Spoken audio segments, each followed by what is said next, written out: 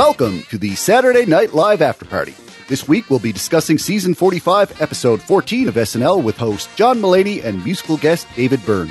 I'm Steve Finn, and I'm joined this week by sketch comedy writer and co-host in training, Catherine Coleman, as well as former host and current superfluous third wheel, John Murray. If you'd like to connect with any of us, you can do so at snlpodcast.com. Enjoy the following selected highlights from this week's discussion. And if you'd like to hear our full-length, ad-free sketch-by-sketch review, it's available exclusively for our patrons at patreon.com/SNLpodcast. It's our patrons who make the cast possible, and we are so thankful to everyone who's already come on board. To learn more, go to patreon.com/SNLpodcast. All right, enjoy.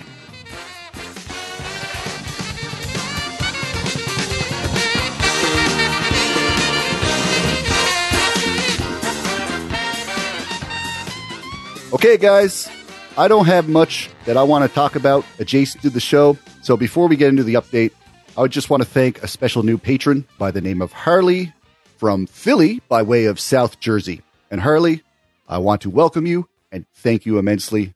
It's great to have you. I hope you stay for a while. And with that out of the way, we're going to do things a little bit different. As you know, we are training in a new co-host, Catherine Coleman, and we thought it'd be a little bit fun to pass the baton over to her and let her lead this discussion because, let's face it, I don't mind doing a little less work. So if she wants to take the reins, this will be fun for all of us. So here we are. Are you ready? I am so ready. Let's do it. Take it away.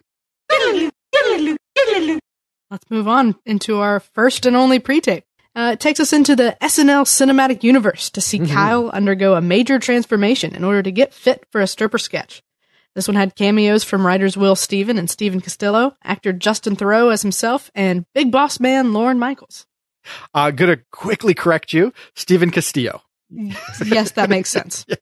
I'm glad you brought up the SNL CU, Okay. or the cinematic universe, because we are now enjoying the fruit that this tree can provide for us because we've spent so much time in this world and there's been so much world building that has been invested.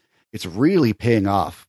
They can really take what we've already seen, assume that we know more about the world and the rules of it, and just go straight to utilizing those rules for great comedy. So now we have Kyle gaining 35 pounds of muscle within a day, and we don't scratch our heads like we used to when we saw this weird stuff because, you know, we've seen much weirder with the masquerade parties and the fairs. Now we just expect things like this in the SNL magazine, and this is one of the greatest outings. It does make me miss Leslie. I was hoping at some point she made like a quick cameo in this. If she was ever going to come back, I would hope it was as Kyle's wife in these sketches because that was such a great dynamic. We still get a lot of good stuff without her, though, and I just thought it was a lot of fun. John, did you enjoy our trip into the cinematic universe? I always do. I don't think we've ever had a bum trip to the SNLCU.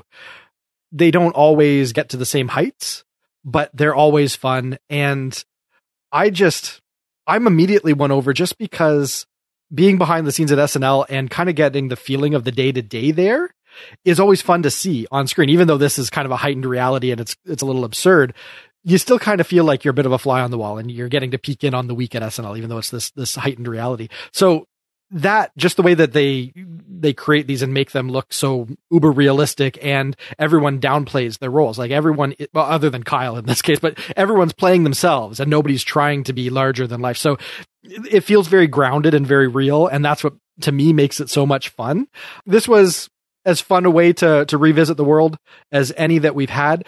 The only thing that I would say that is kind of disappointing as we go back to the SNLCU now that Leslie's gone is these used to have a format where you'd get the turmoil in Leslie and Kyle's relationship, and it would always culminate with some big cast event. It was the masquerade ball, or it was little Lorne's recital, or there was always some big event where there was a showdown or something just epically failed. Mm-hmm. And I just liked when they shot a little higher and had that kind of set piece at the end of these. You can't always do that, right? You can't play the one-up game every time you revisit a sketch. But I just kind of miss those where it had that element in it because it made it just a little bit more whimsical. And so I would like to see one where they shoot really high and give us a whole opus rather than just these little peekins. But this was still perfectly fun. I got to hand it to Louis Zakarian and his team. They turned around that muscle, whatever it is, suit that he's wearing very quickly. And it was very convincing. And they had it feathered into his neck. I think they did some maybe digital cleanup on that, but it looked solid. It looked really solid. And I just always love it when SNL, goes for the production values like that. Yeah. Louis and the makeup lab are miracle workers. They're wildly talented. Yeah, so I feel kind of the same as you, John. I liked it. I thought it was great. I love going into the cinematic universe and sort of seeing these people that we love and adore in their, quote, normal lives.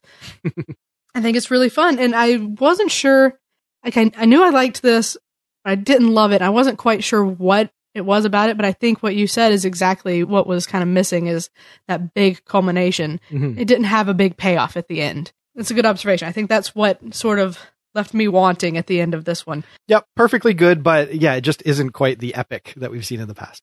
Yeah. Right. Moving on into the back half of the show, we have a live sketch up first.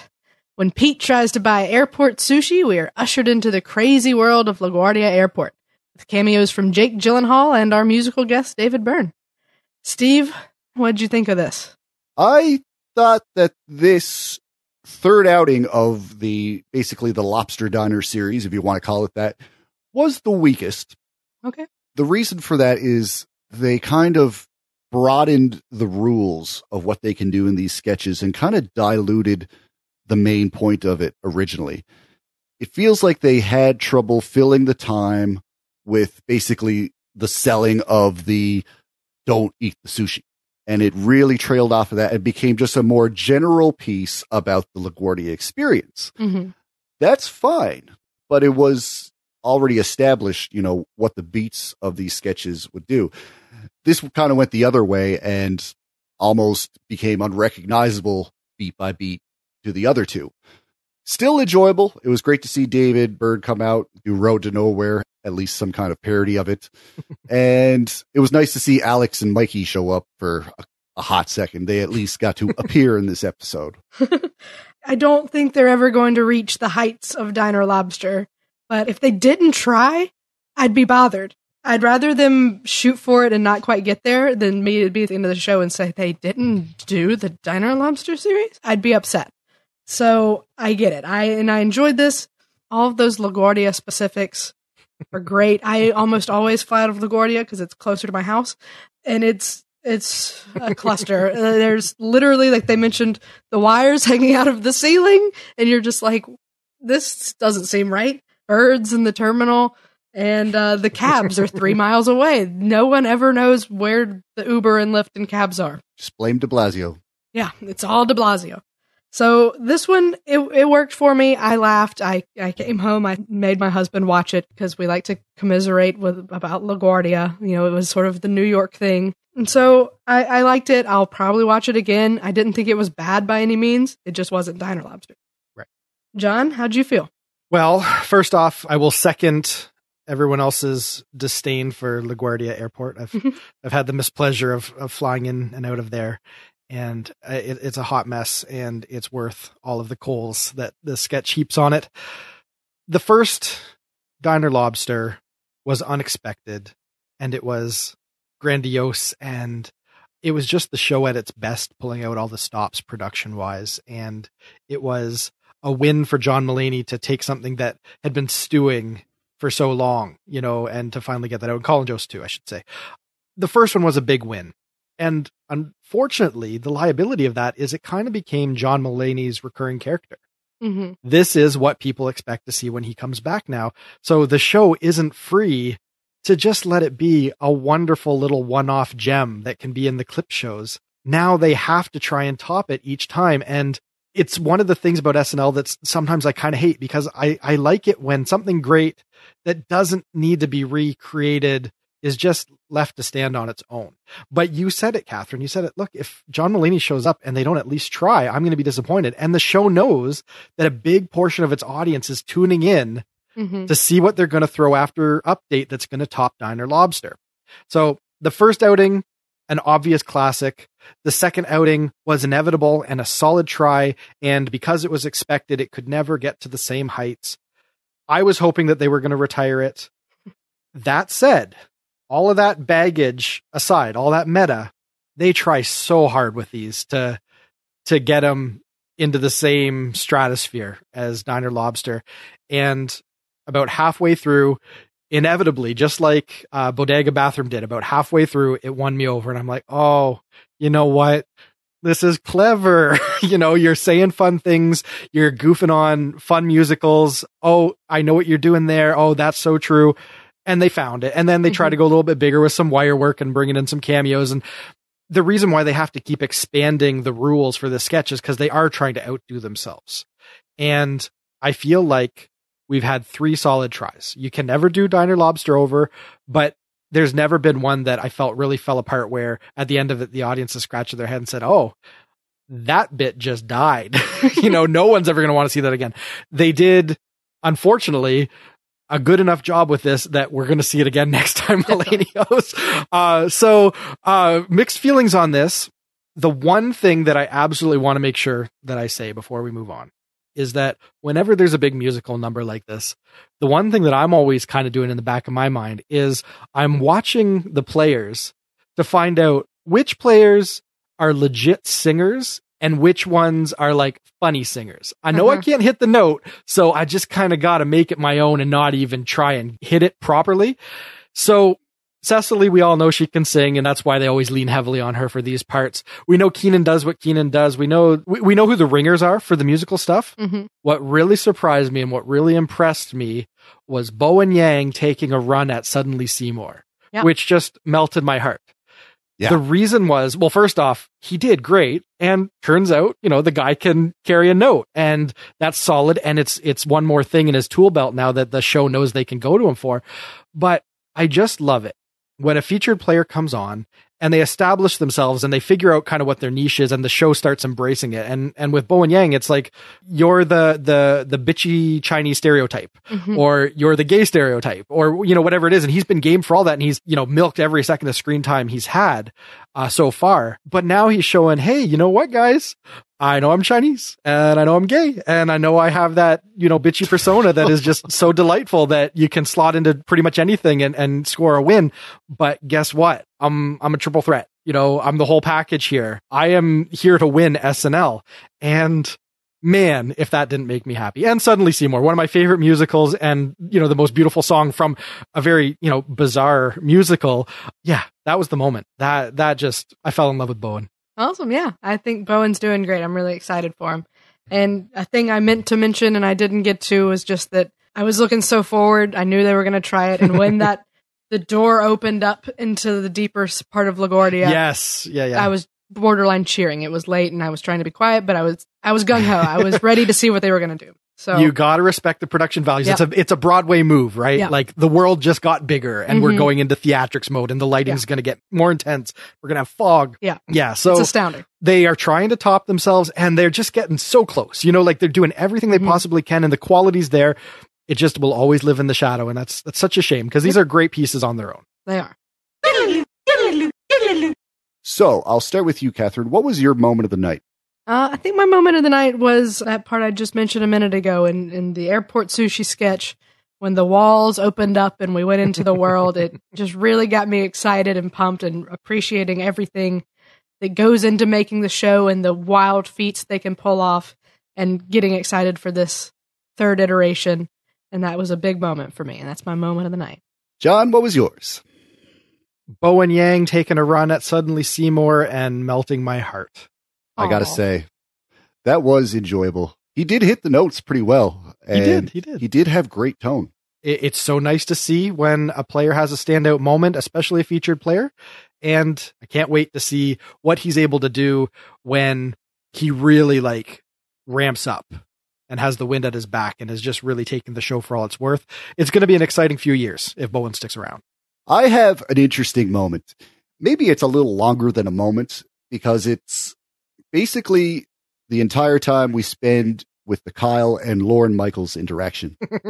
There is a couple of great things there. First of all, Lorne this very strange version of politics that's in these sketches. Like Lord is saying, "Oh, I know John. I can call him and suggest, dude, you're the producer of the show. You tell these people what to do." It's so funny that, he's suggesting that he only has influence because he's met the guy before. And Lord just asking to squeeze the muscles. All that was just so bizarre. And it reminds me of the weird stuff they got Lord to do for Laser Cats. So my moment is the Kyle and Lauren interaction from the pre-tape. All right. Favorite sketch of the night. What was it? It's going to be Airport Sushi. I love the series. It worked for me. That's all I got. I liked it. I loved it. It's my favorite. Yeah. And I was a little bit hard on it. I know that I felt like it became a little bit more broad. The canvas was widened for more brush strokes. And I think John made a good argument that maybe that was necessary for growth, for progression, because you do want to make a more over the top version than the last one. You don't want to go down from where you went. Mm-hmm. And that's going to create more challenges the more you try to do it. So maybe you guys are onto something with your points of view. My favorite sketch is that pre-tape, just because I'm the weirdo of y'all, and this is the kind of stuff that speaks to me. Oh, because we all hated it so much, right? Well, yeah. I mean, the Justin Theroux cameo really surprised me, and I already talked about my favorite moment. So that's my sketch. John, what was yours? I'm giving it to Chris Redd's Weekend Update feature. I thought that was solid material. It was great to see him at the desk. There wasn't any moment in it that I felt lagged. Like there wasn't any bit or any joke that was sour on an otherwise good piece. It was end to end solid. And he has such a fun way of delivering that material. You feel exasperated for him. I feel like that was some of the more, original, fresh stuff we saw tonight. We had some rehashes, some very grand rehashes with the LaGuardia Airport stuff, but that was the most unexpected thing. I just was not expecting to see Chris Redd at the desk. And when he came and he delivered, I thought that was a win. So that's my best sketch. Awesome. Let's get to MVP. I'm going to say John Mulaney. I'm going to say the host. I'm one of the few people that he means a whole lot to, that he alluded to. I was excited to see him. The monologue was probably my second favorite thing of the night. I think he's great. He had some really good performances, especially as the little sailor boy. I think he really owned his episode. He was a very prominent host. Mm-hmm. Oh, for sure. John, do you concur? We know that when John Mulaney comes, it's his show, right? He's a capable host that the show trusts, and he brings his voice to it. I'm not giving it to him purely because I feel like this was probably the weakest Mulaney outing as far as really showcasing the best that he can bring to the show.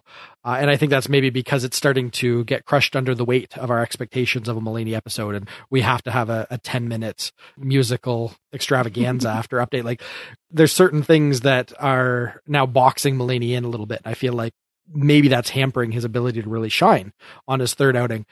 I don't think that's really a knock at him because he's as capable as ever. This just wasn't his particular strongest outing, but not every SNL outing can be your strongest outing.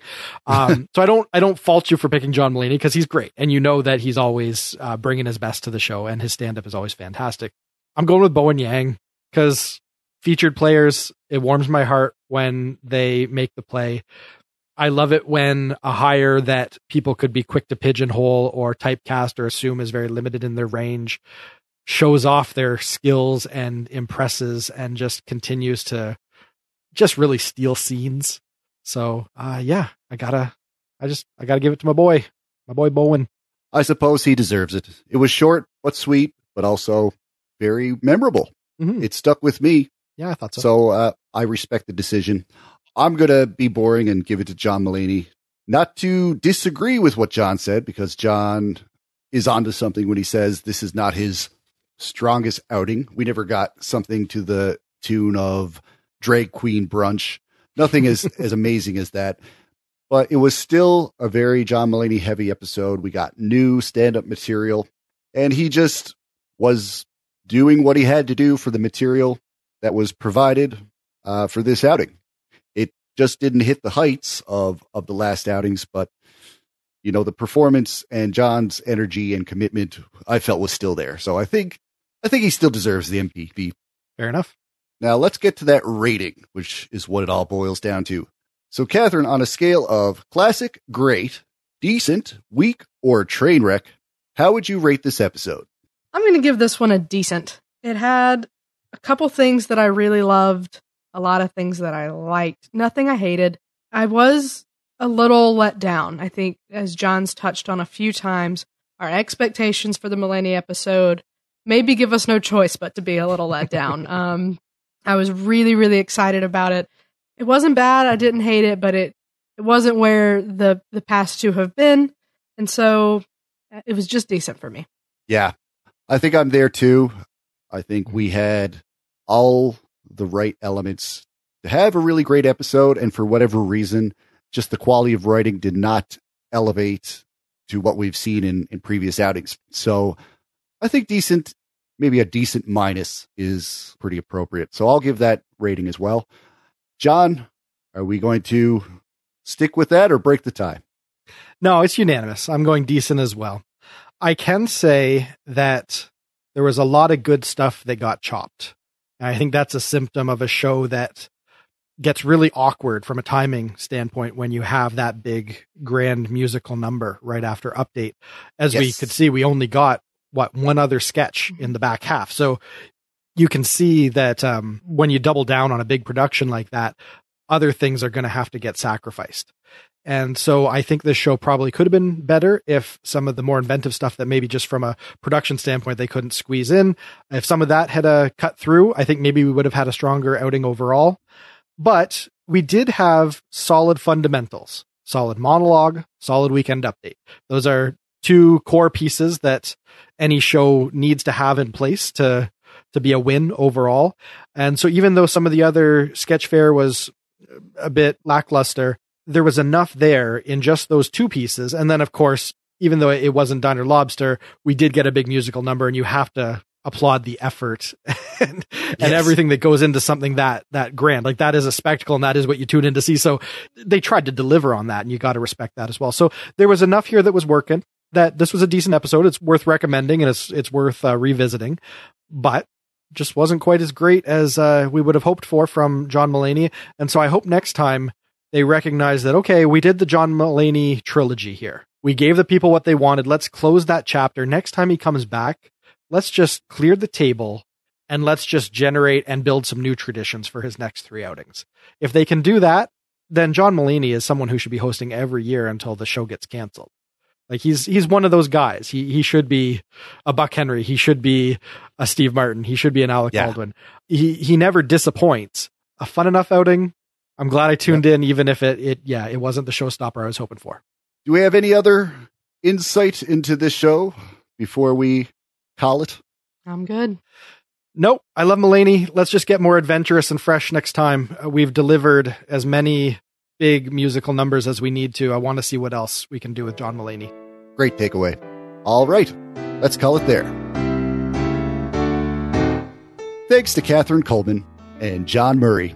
And thanks as well to our most generous patrons, Sam Bowers, Neil Weinstein, Justin Gardner, Carissa Eubank, Aaron Intrader, Donald Yates, Zachary Phillip, and Brian Clark. If you're enjoying our show, please subscribe on Apple Podcasts, Spotify, or whichever app you prefer to listen on. Your subscription helps us grow, and your support is greatly appreciated. We'll be back in 1 week when SNL returns with host Daniel Craig and musical guest The Weeknd. But until then, this has been episode number 104 of the Saturday Night Live After Party podcast. I'm Steve Finn, and I am out of here.